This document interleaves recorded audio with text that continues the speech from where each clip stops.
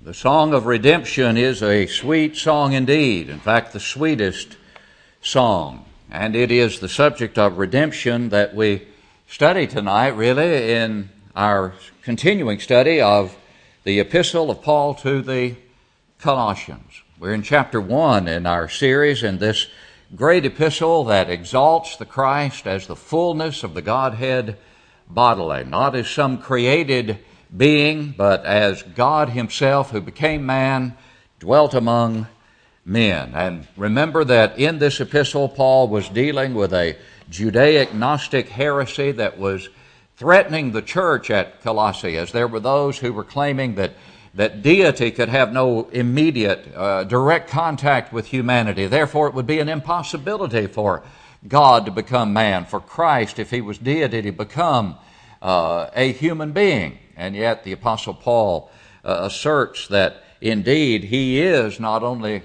a man, or was not only a man, but that he was and is the Christ, the fullness of the Godhead bodily. And that indeed God did become man and dwell among men, as John in his gospel account reminds us in John 1:14, the Word, living Word, became flesh and dwelt among us. In our last study of these verses in chapter 1 of Colossians, we noted Paul's prayer for the people of God. And Paul was a man of prayer who prayed fervently, who prayed regularly, and who enjoined that regular and fervent prayer upon all to whom he addressed his epistles, as he wrote to the Thessalonians, "Pray without ceasing," 1 Thessalonians 5 and verse 17. He was a man who gave thanks to God, as he pointed out in verse 3 of this letter, praying always for you, that is, these Colossian brethren. And we noted the particulars of Paul's prayer in our study last time, and the product of being partakers. The final point we made in verse 12 of Colossians 1 last time was that Paul prayed for the thanksgiving that they would feel, that they would always give thanks for the one who had qualified them, that is God the Father, to be partakers of the inheritance of the saints in the light. And we talked about the fact that there are products of being partakers of that inheritance, being qualified. And the qualifications simply are meeting the terms of the gospel, believing in Christ, repenting of our sins, confessing Christ, and then being buried with him in baptism for the forgiveness of sins, thus becoming qualified and thus becoming partakers of the inheritance of the saints in the light because of the sacrifice of the sinless Son of God, who made that participation in that inheritance possible for us. And having said that, having written that, and having reminded them of that blessed privilege that they enjoyed, and the products of that, being partakers, the products being pardon, remember, verse 14 we'll look at tonight, redemption through his blood, the forgiveness of sins, and on over to verse 20, peace through the blood of the cross. The blood of the cross has brought pardon and peace. Those are the products of our being partakers of the inheritance of the saints in the light. And oh, what joy that should evoke within us, and oh, what peace that should produce, the peace that surpasses all understanding. He continues the redemption theme, if you will. Having said we're partakers of the inheritance of the saints in the light, he then in verse 13, as we begin our study tonight, in verse 13 writes, he has delivered us from the power of darkness and conveyed us, or translated as the King James says, into the kingdom of the Son of his love. Do we understand and appreciate to the fullest extent what Paul is expressing here in terms of the blessed position, the wonderful privilege that we have as a result of that transference, if you will, that conveyance into the kingdom of the Son of his love? Do we understand and appreciate the kind of change, absolute transformation that has taken place in the life of everyone who has undergone this deliverance? We talked about deliverance this morning. We talked about it in regard to the deliverance that typified the deliverance about which now Paul writes. That was the deliverance at the Red Sea. As God's people then crossed the Red Sea, as a result of the mercy of God and the power of God, and as a result of their faith in God and their response to His power and to His mercy, and availing themselves of that power and mercy by showing their faith and crossing the Red Sea. A deliverance that is mentioned some 100 times in Scripture. A great deliverance indeed. But it pales in comparison to the deliverance about which Paul writes here. He has delivered us.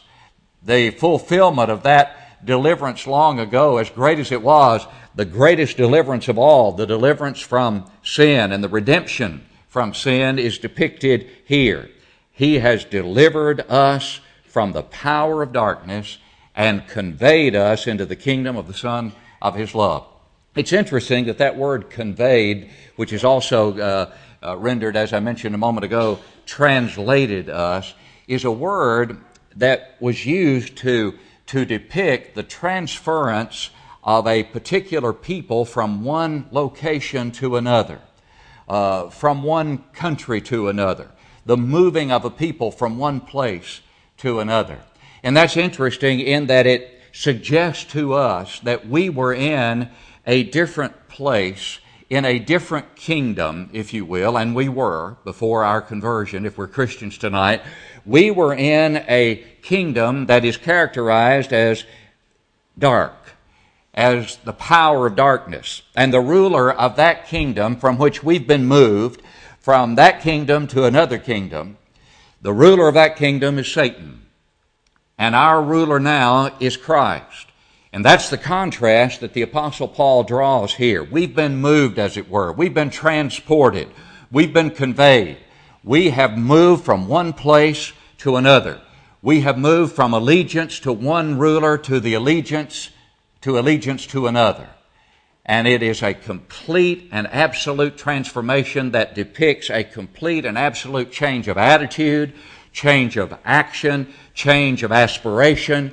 Everything has changed, and it is a complete and utter contrast that is drawn between the two. And it's vitally important that every child of God understand and appreciate how different we are and how different we are to continue to be as a part of this kingdom, which is the church of our Lord and Savior, Jesus Christ.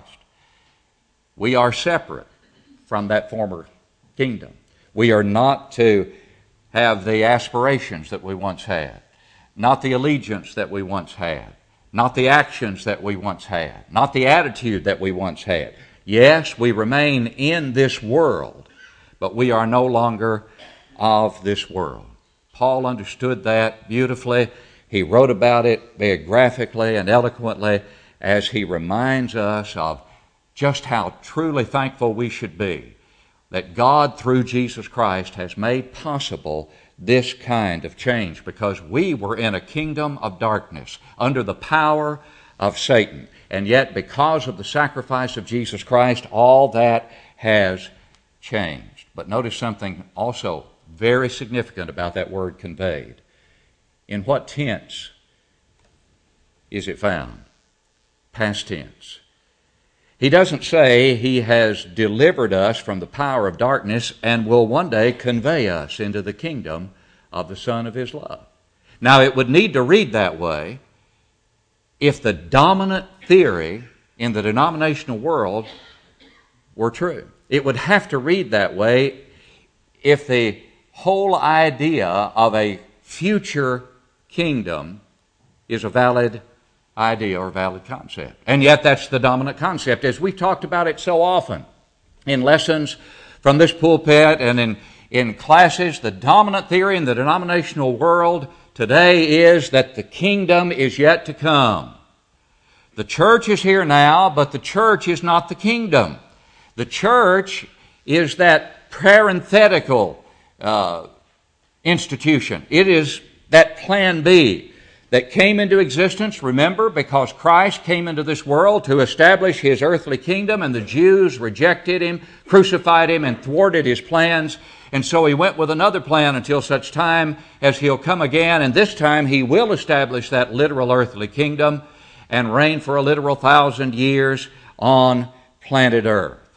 What is there in this verse that would give any kind of credence whatsoever to that theory?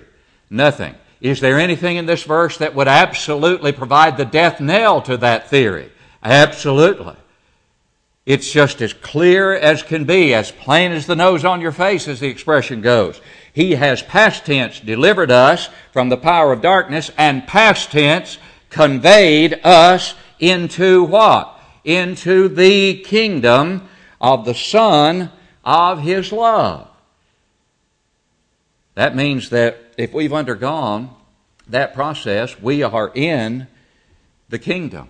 It is not a yet future institution. It has to be a present institution because of the past tense that is used here in delivered and in conveyed. The church and the kingdom are not two different institutions. They are one and the same. Remember Matthew 16, 18, and 19. Upon this rock I will build my church, and the gates of Hades will not prevail against it. I will give to you the keys to the kingdom of heaven. Whatsoever you bind on earth shall be bound in heaven. Whatsoever you loose on earth shall be loosed in heaven. I will build my church, give you the keys to the kingdom.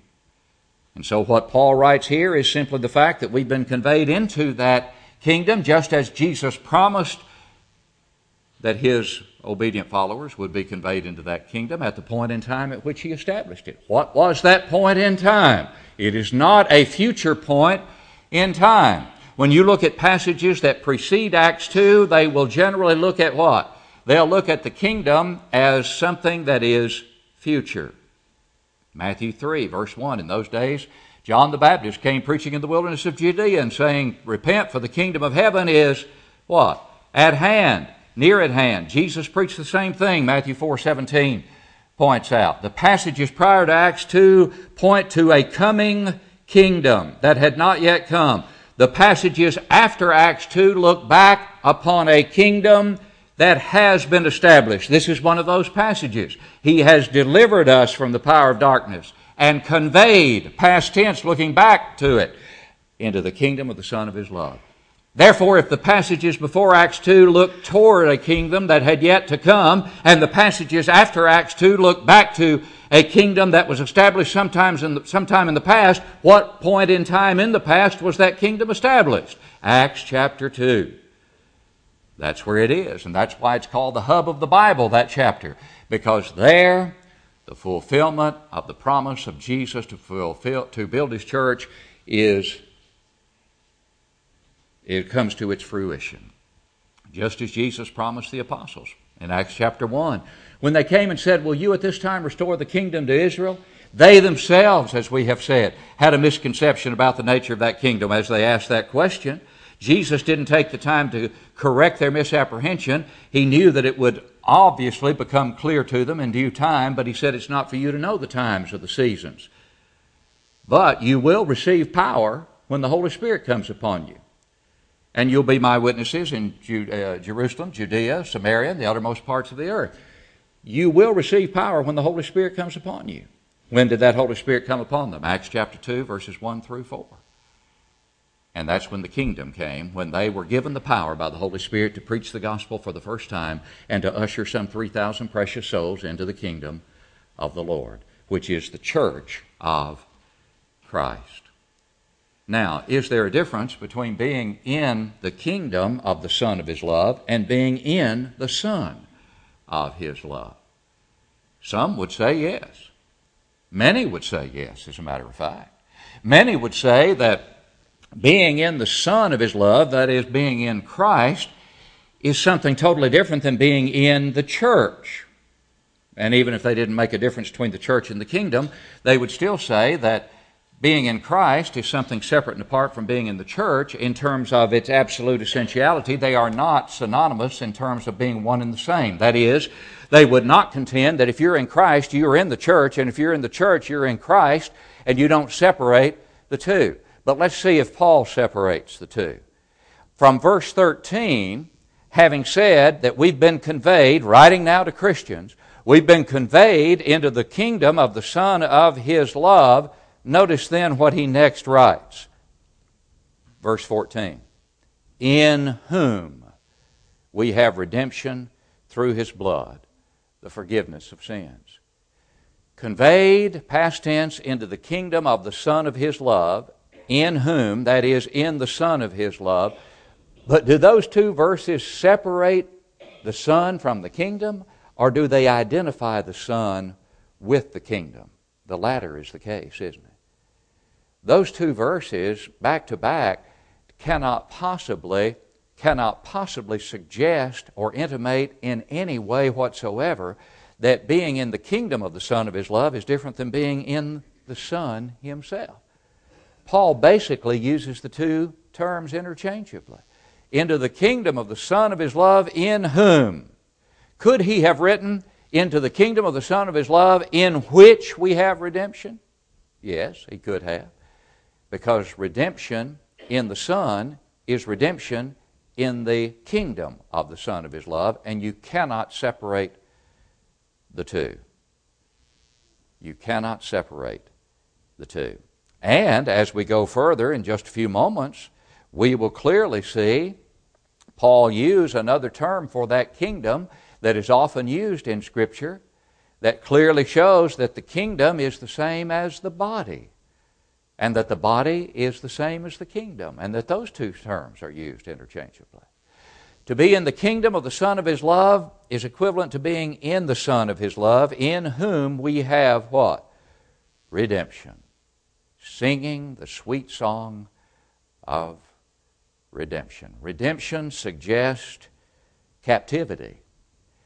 It goes back to the idea that we looked at in verse 13 of being in another kingdom at one time, into the power of darkness, under the rule of Satan, and yet there was someone who was willing to redeem us. There was someone who was willing to pay the price of redemption. There was someone who was willing to become that ransom, and that one was Jesus Christ. But specifically, the ransom was through His blood. Through His blood. Without that blood, there could be no redemption. The blood was the ransom. The blood was the ransom. Hebrews 2, 13 and 14. Or 14 rather, and 15. Inasmuch then as the children have partaken of flesh and blood, He Himself likewise shared in the same, that through death He might destroy him who had the power of death, that is, the devil, and release those who through fear of death were all their lifetime subject to bondage. There's the redemption process described by the Hebrews writer as Christ shared in the same flesh and blood that we have, that through that death that He died as a human being as well as God on earth, He was able to destroy the kingdom of the power of darkness and the ruler of that kingdom, Jesus Christ.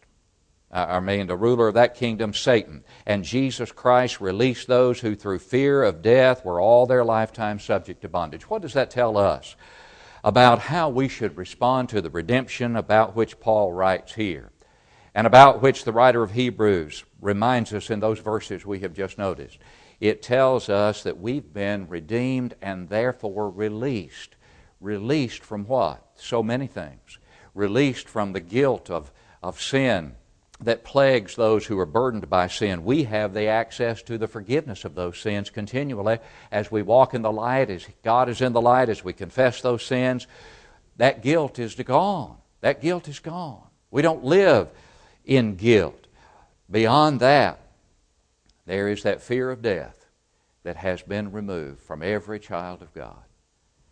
In other words, we know that because of the redemptive work of Jesus Christ and because of His blood, we have the forgiveness of sins, which brings peace and which brings a release from a fear that characterized us before we were Christians that we don't look at in the same way anymore. We don't look at death the way so many look at death. Why? Because of the redemptive work of Jesus Christ. We have redemption through His blood, the forgiveness of our sins. And yet, again, where is that blood reached? Where is that blood contacted? Well, there's no question that it had to be the blood. Hebrews 9:22 says, without shedding of blood, there's no remission of sins. Hebrews 9:13 and 14 reminds us that if the blood of bulls and goats and the ashes of a heifer sprinkling the unclean sanctifies for the purifying of the flesh, how much more shall the blood of Christ, who through the eternal Spirit offered himself without spot to God, purge your conscience from dead works to serve the living God. But where is that conscience purged? Where is that conscience cleansed? When it comes into contact with the blood of Jesus Christ. When is that? We looked at a passage earlier in a previous study, Hebrews 10 and verse 22. Let us draw near. We can now, the Hebrews writer tells these Christians. Let us draw near with a true heart and full assurance of faith. We can do that because of what? Looking back, having our hearts sprinkled from an evil conscience. When? And our bodies washed with pure water. And so the blood that redeems us and brings about the forgiveness of sins and brings us into contact with every spiritual blessing in Jesus Christ is reached only when our bodies are washed in pure water. That's baptism. And it's at that point in time that we come forth cleansed with a clean conscience, not by the water, but by the blood. Well, in verse 15, the Apostle Paul goes on, this one who has been our Redeemer, this one through whose blood we are given the forgiveness of our sins. Who is he? He is the image of the invisible God. He is the image of the invisible God. Go back to Hebrews and see a similar statement in Hebrews chapter 1 and verse 3. Who being the brightness of his glory, this is Christ about whom the writer is speaking, and the, listen to it, express image of his person. The express image of his person. Here, the writer declares in the Colossian letter, he is the image. And that word indicates not some sort of reasonable likeness, but the mirror image. He is the express image, as the Hebrews writer declares in 1:3. He is the mirror image of the invisible God. You want to know what God is like. You want to know what God's nature is. Then you have it in Christ. He is not some created being, but he is rather the firstborn, as the New King James renders it, over all creation. Some translations say the firstborn of creation. But he is not a created being. Why then is the word firstborn used here? When we talk about our firstborn child, we're talking about a child that has been born. Is that not the meaning of it here? No, it is not the meaning of it here. It is simply a word that is often used to depict preeminence, to depict supremacy.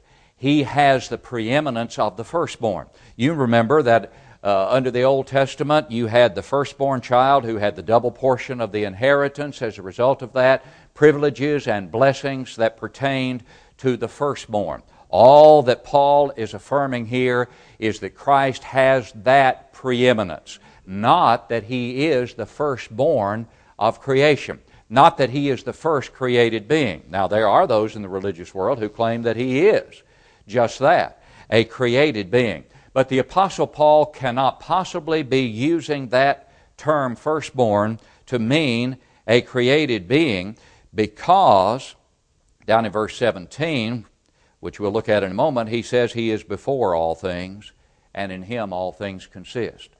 For Paul to say, or to be indicating here, or intending to say that he was the firstborn created being, and then to turn around 2 verses later or so and say he's before all things and in him all things consist, would be a contradiction within the space of 2 or 3 verses. So obviously what he's saying here is he's the image of the invisible God. He is God. He is deity, that is, a member of the Godhead. He is the preeminent one over all creation, because he is the one by whom and through whom and for whom all things were created. And he'll make that assertion in just a moment. Here it is. For by him all things were created that are in heaven and that are on earth, visible and invisible, whether thrones or dominions or principalities or powers, all things were created through Him and for Him. He's not the first created being.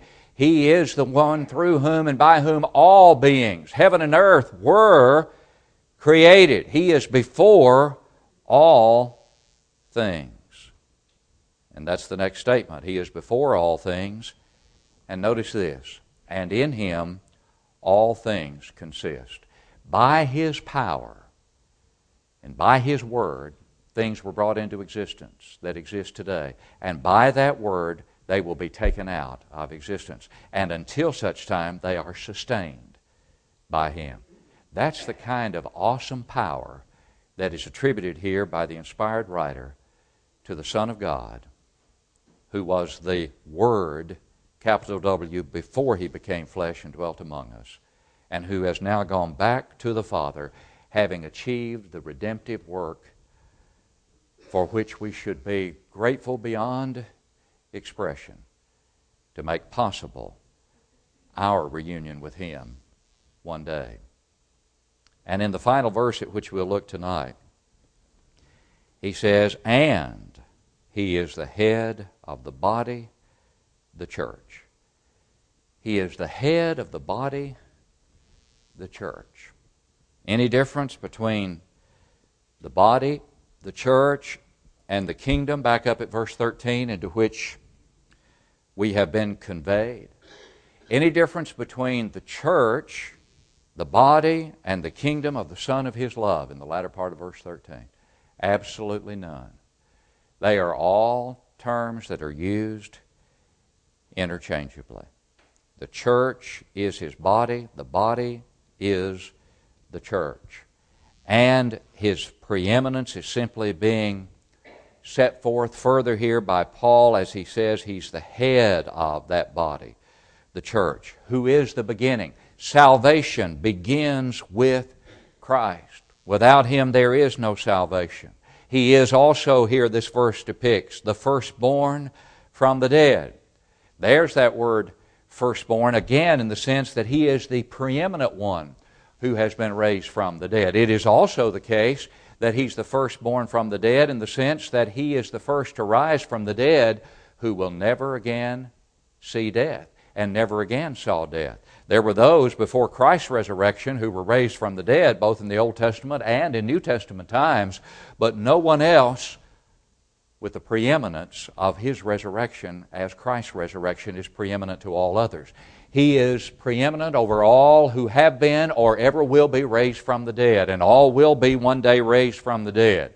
He is preeminent over them all, the firstborn, the preeminent one over all the dead. Why? Because He is raised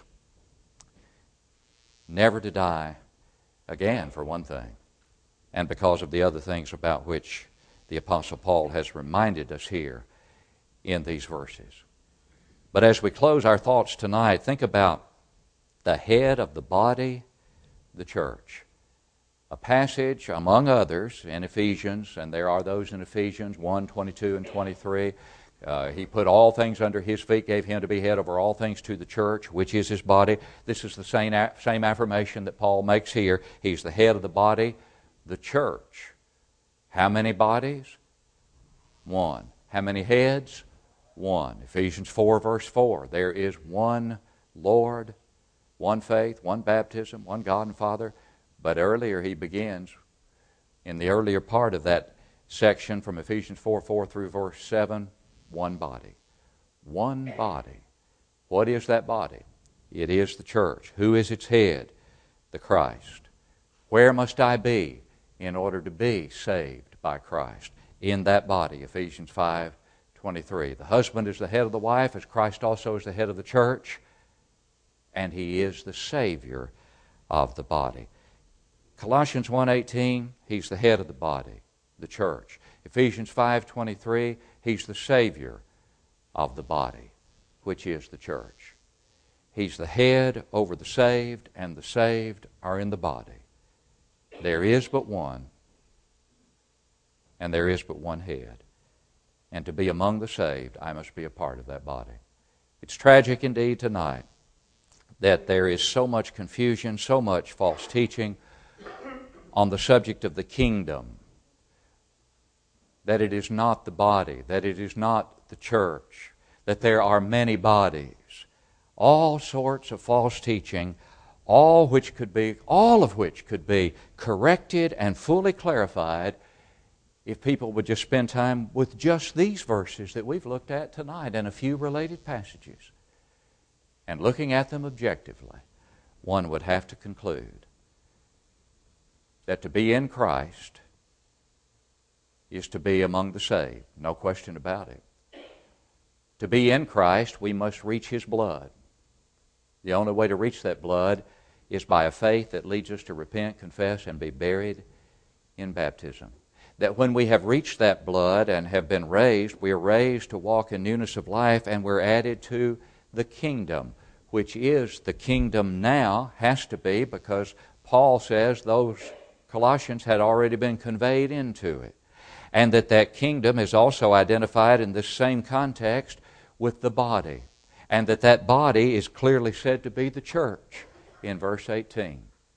And add a few passages from Ephesians to reinforce, and you clearly have that one cannot be saved outside the church, that there is but one, that Christ is its head, and surely I can identify it, if indeed I must be in it in order to be saved. How totally cruel it would be for the God of heaven to tell me through His Word, you've got to be a member of the church